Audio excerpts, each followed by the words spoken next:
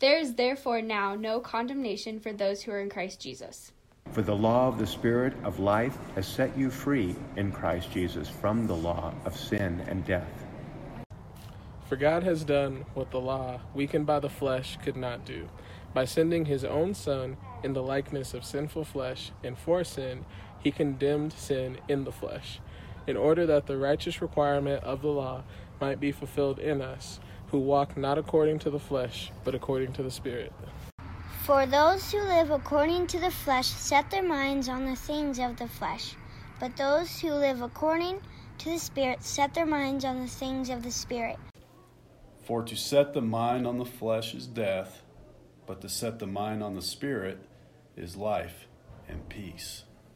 For the mind that is set on the flesh is hostile to God, for it does not submit to God's law. Indeed, it cannot. Those who are in the flesh cannot please God. You, however, are not in the flesh, but in the Spirit, if in fact the Spirit of God dwells in you.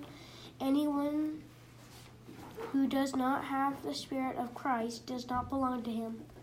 But if Christ is in you, although the body is dead because of sin, the Spirit is life because of righteousness. If the Spirit of him who raised Jesus from the dead dwells in you, he who raised Christ Jesus from the dead will also give life to your mortal bodies through his Spirit who dwells in you. So then, brothers, we are debtors, not to the flesh, to live according to the flesh. For if you live according to the flesh, you will die. But if by the Spirit you put to death the deeds of the body, you will live. For all who are led by the Spirit of God are sons of God. For you did not receive the spirit of slavery to fall back into fear, but you have received the spirit of adoption as sons, by whom we cry, Abba, Father. The Spirit himself bears witness with our spirit that we are children of God. And if children, then heirs, heirs of God and fellow heirs with Christ, provided we suffer with him in order that we may also be glorified with him.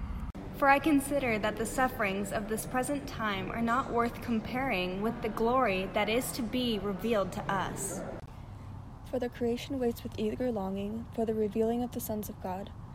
For the creation was subjected to futility, not willingly, but because of him who subjected it, in hope that the creation itself will be set free from its bondage to corruption, and obtain the freedom of the glory of the children of God.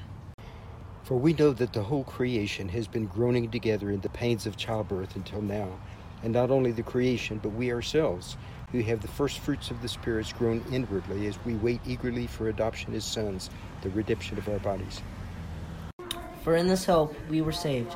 Now hope that is seen is not hope, for who hopes for what he sees?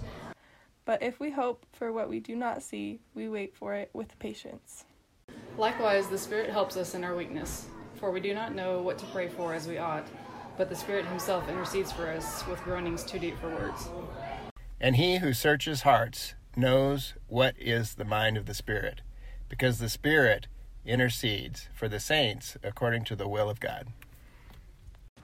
And we know that for those who love God, all things work together for good, for those who are called according to his purpose.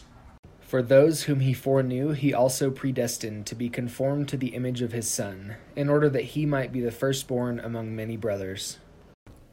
And those whom he predestined, he also called. And those whom he called, he also justified. And those whom he justified, he also glorified. What then shall we say to these things? If God is for us, who can be against us? He who did not spare his own Son, but gave him up for us all, how will he not also with him graciously give us all things? Who shall bring any charge against God's elect? It is God who justifies. Who is to condemn? Christ Jesus is the one who died. More than that, who was raised, who is at the right hand of God, who indeed is interceding for us. Who shall separate us from the love of Christ?